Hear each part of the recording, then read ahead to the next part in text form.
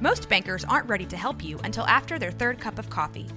But with Central National Bank's after-hours service, you don't have to wait for the bank lobby to open to get help. You can contact us from 6 to 8:30 in the morning or from 5 to 10 in the evening, and we'll connect you to a real, live, local person who can answer questions and fix problems 7 days a week. Bank different. Bank Central. Central National Bank. Member FDIC. With threats to our nation waiting around every corner, adaptability is more important than ever. When conditions change without notice, quick strategic thinking is crucial. And with obstacles consistently impending, determination is essential in overcoming them. It's this willingness, decisiveness, and resilience that sets Marines apart. With our fighting spirit, we don't just fight battles, we win them. Marines are the constant our nation counts on to fight the unknown. And through adaptable problem solving, we do just that. Learn more at marines.com. This is a Rogue Media Network podcast. This episode is sponsored by BetterHelp. Give online therapy a try at betterhelp.com/365 and get on your way to being your best self. A common misconception about relationships is that they have to be easy to be right. But sometimes the best ones happen when both people put in the work to make them great. Therapy can be a place to work through the challenges you face in all of your relationships, whether with friends, work, your significant other, or anyone else. It's helpful for learning positive coping skills and how to set boundaries. It empowers you to be the best version of yourself. It isn't just for those who've experienced major trauma. If you're thinking of starting therapy, give BetterHelp a try. It's entirely online, designed to be convenient, flexible, and suited to your schedule. Just fill out a brief questionnaire to get matched with a licensed therapist and switch therapists anytime for no additional charge. Become your own soulmate, whether you're looking for one or not. Visit betterhelp.com/365 today to get 10% off your first month. That's BetterHelp, HELP.com/365. BetterHelp.com. This is 365 Sports, powered by SicEm365.com. Top 5 most hotly debated NFL draft prospects. If you guys have not figured it out, I know everyone in this room knows, I'm a draftnik. I love the draft. I'm fascinated by it. I even love sifting through the bullcrap of the draft, which is like, this guy, he doesn't like lemonade. How can you have him on a team? Like those kind of things that popped out. Like his girlfriend has an ankle tattoo. That means that he's into slutty chicks. And you're like, don't really know what that means. Like it's just all the excuses. I love all that. I'm game for it all. He's smoking marijuana out of a gas mask. And what does that mean as far as how he can block D linemen? Yeah. Damn good offensive lineman. Yeah, it's been great. He knows how to wear a mask. Yeah. It tells me he's got creative solutions to issues. Mm-hmm. That's what it tells me. Yep. But anyhow, these are guys I've been through many draftniks, and it's interesting to see how people will criticize them or how hotly they're debated. Number 5, if you are not a fan of Western Kentucky, you may not have heard of this guy, but he is a top 75 prospect across almost everybody's draft boards, and some people have him way higher than others, and some people have him way lower. And he is getting comps to Deebo Samuel, Anquan Bolden, big guy, can do a lot of things, willing blocker, all those things you hear about, especially Deebo and Anquan Bolden. But the knock on him has been that he comes from the Western Kentucky offense, so he could not possibly learn how to run routes because in that offense, because it's in that Mike Leach, Bryles, Hal Mummy kind of thing, there's not a route tree. Well, he went to the Senior Bowl and perfected the route tree and has brought up the debate, and I saw this from Jim Nagy, who runs the Senior Bowl. There's a difference between what guys can do and what they're asked to do. So Malachi Corley can do all these things, yet he's getting knocked by the fact that he played in this wide open offense that didn't ask him to. But isn't that on the coaches to figure those things out as opposed to just rumor mill them away?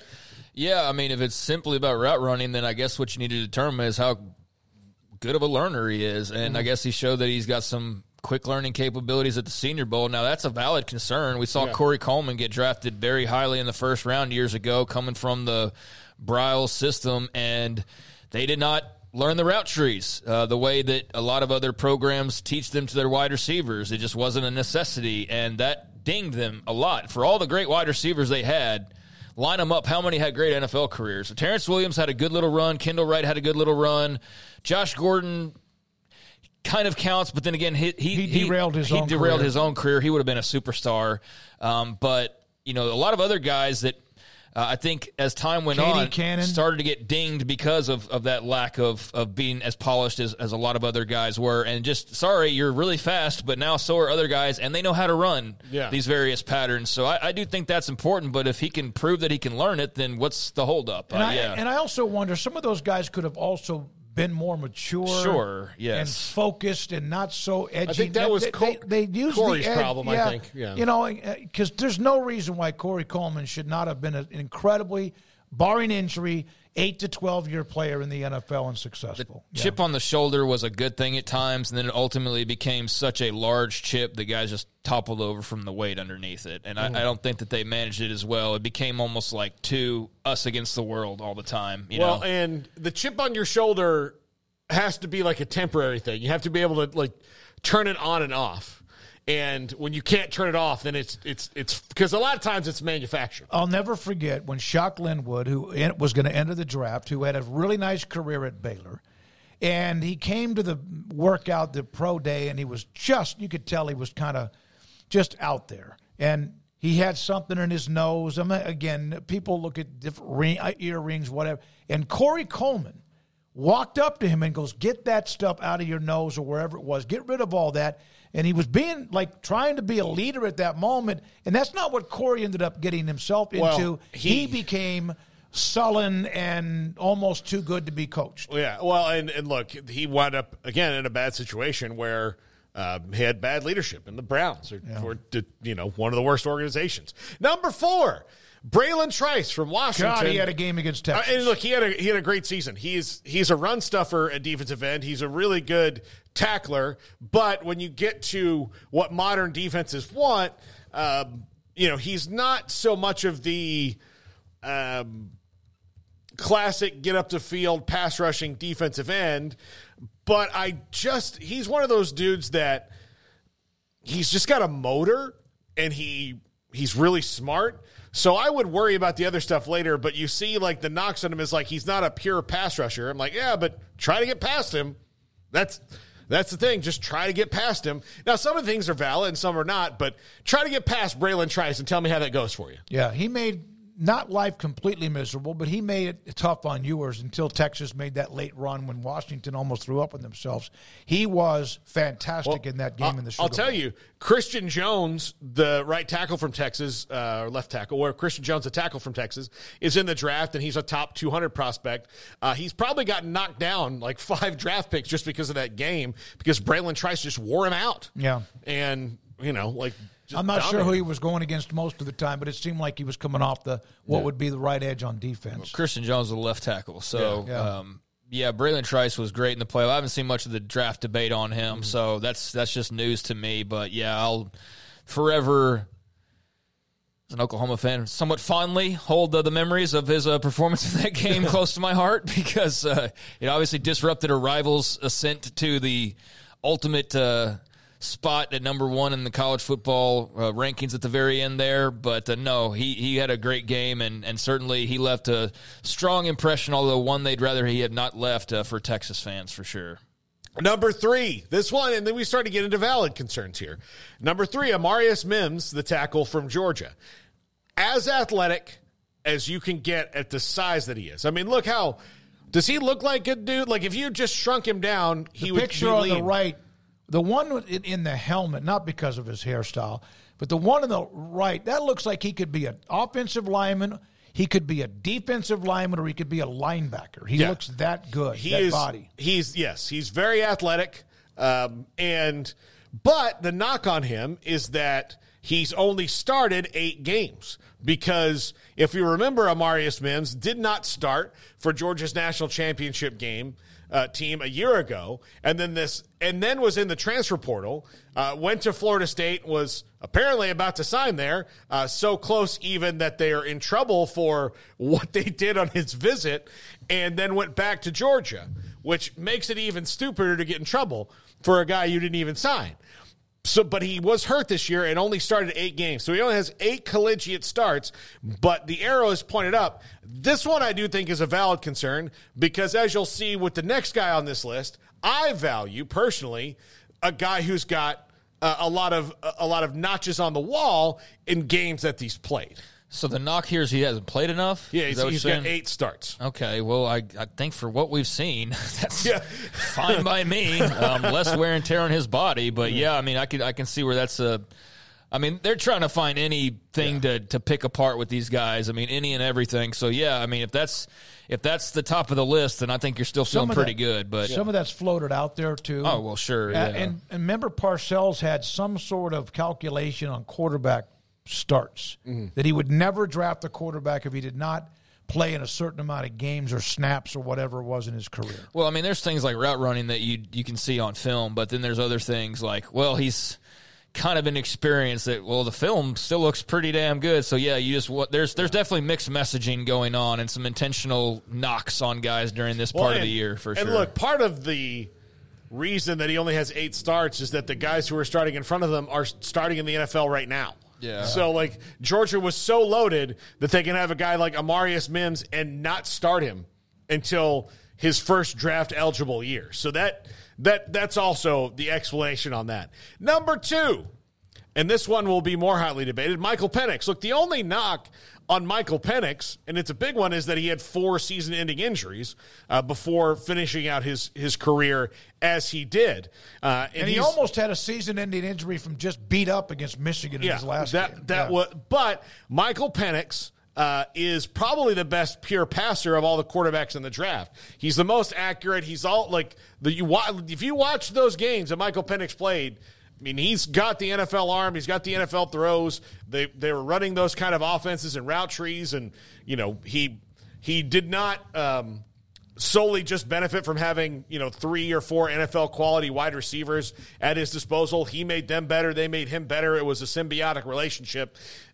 If not for the injuries, you're talking about Michael Penix, in my opinion, up there with Williams, May, and Daniels. But because of the injuries, and this one is valid, you have to wonder, like, are we going to make this guy our franchise quarterback, or is he too beat up over the time? What do you watch? What would mean more to you, watching him play against Texas, or what he did and was, of course, changed how he was pressured against Michigan? That's not a question to have to answer because you're looking at both. I mean, I know it's for our circumstances, that's a question that if it wasn't 5:59, we could sit there and debate. But it's valid. But I think for a scout, like, it doesn't matter. You're looking at them both. I'm looking at 2 Oregon games too that he kicked their ass. Right. Yeah. So you're looking at more than just a performance here and there, and so I'm just really intrigued by the different conversations around him because I saw an interview not that long ago where he was being knocked because so many of his, even though he can throw a hell of a deep ball, but like so many of his passes were within, with around the line of scrimmage, and so that was a knock of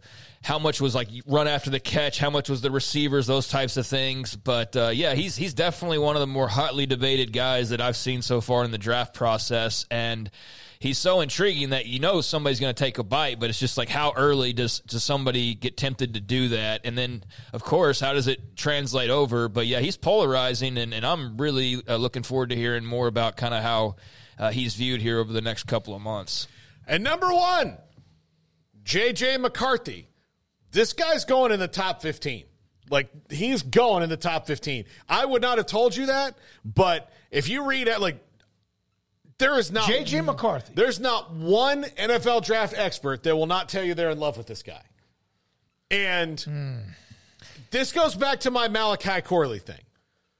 What he can do with what he was asked to do, and I guess the reasoning would be on J.J. McCarthy, and I don't necessarily agree with this, but Michigan was so good and so powerful dominating running the ball that they really, I'll use a golf analogy for you. Smokey, if you drive the green almost every time, do you need to take the pitching wedge out of the bag? Yeah, or your irons, yeah. Yeah, do you need to do that? Like, you can play the whole thing with a driver and a putter, and that's maybe as good as they were at those 2 things, Michigan, and maybe that's why. And they feel he hasn't hit his full ceiling. He's only 20 years old. He's super athletic. He's got a big arm. He's a winner. Doesn't turn it over a ton. Doesn't turn the ball over a ton. So all those intangibles that you like, he has.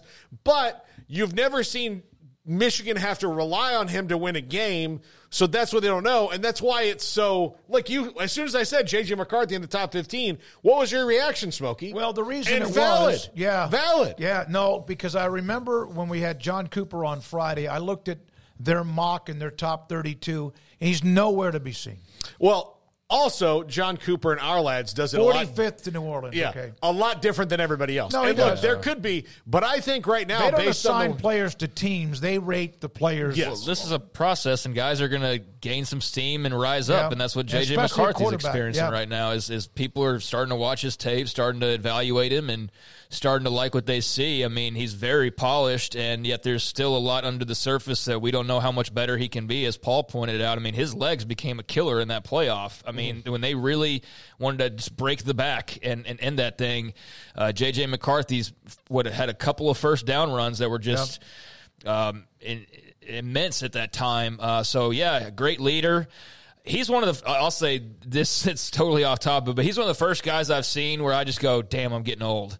Because he's such a baby face. That's the first time I started to see younger people and go like, wow, they look way younger than I do at this point.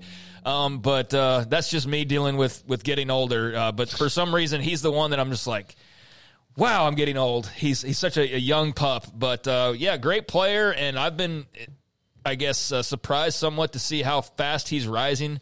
But, you know, when you see pointed out the things that are pointed out, like the upside, like the fact that we only had to see so much of him because of what he was surrounded with, the fact he played under Harbaugh, I mean, he's about probably as well equipped for the pro transition as anybody. I haven't heard too much of negatives about him other than just parts of his game maybe that people aren't quite so sure about because we haven't seen it. He made plays when he had to make plays. Even though you wonder about his arm strength, he still made the throws when he had to under pressure. He's got pretty good arms. I think the biggest thing is like Caleb Williams. You've seen him throw for 400 yards and do all the things he's done. Drake May, same thing. Jaden Daniels, you've seen the same thing. You get to Michael Penix, you've seen that. Bo Nix, for God's sakes, you've seen that. With J.J. McCarthy, name a start that he had where he threw for 410 yards and 6 touchdowns. So he doesn't have those numbers behind him. But again, if you don't need to drop the nuclear bomb, you don't. Right. And you know what he's got? He's got that ring, baby. Yeah. Those other guys you mentioned don't. Yeah. So he played a role in that. But yeah, you're right. I think he's going to be one of the guys who is the most interesting to follow. Penix, I kind of said that about as well, but the quarterbacks are usually amongst the most interesting topics for obvious reasons, and so those two are definitely kind of the darlings of NFL draft debate, it seems like right now, for good, for bad, or just in the middle. But yeah, he's definitely seen his stock skyrocket a lot since the mock drafts that I was looking back in like the summertime before the season started. Yeah, he won. All right, Paul, thank you very much. Very interesting. Pretty much other than Mims and the young man from Western Kentucky, I saw the other ones a lot more for the obvious reasons. They played more games than everybody else in the championship too. Garrett Ross, thank you. Emery Winter, although kind of sarcastic to me earlier today. Well, because you were disrespecting swimming and diving. Swimming and diving. I was not. Ties. I just, the broad shoulders of swimming and diving. And then also thanks to our incredible sponsors, our partners, Brian, thanks to Ashley, Colt, and thanks to you, those involved in the chat room, the text line. Back at it again tomorrow, triple option at 1. We're on back at 3. And tonight on 365 Sports in the local CW at 10:30. For Paul and Craig, I'm David Smoke. Thank you for watching or listening, and have a great night.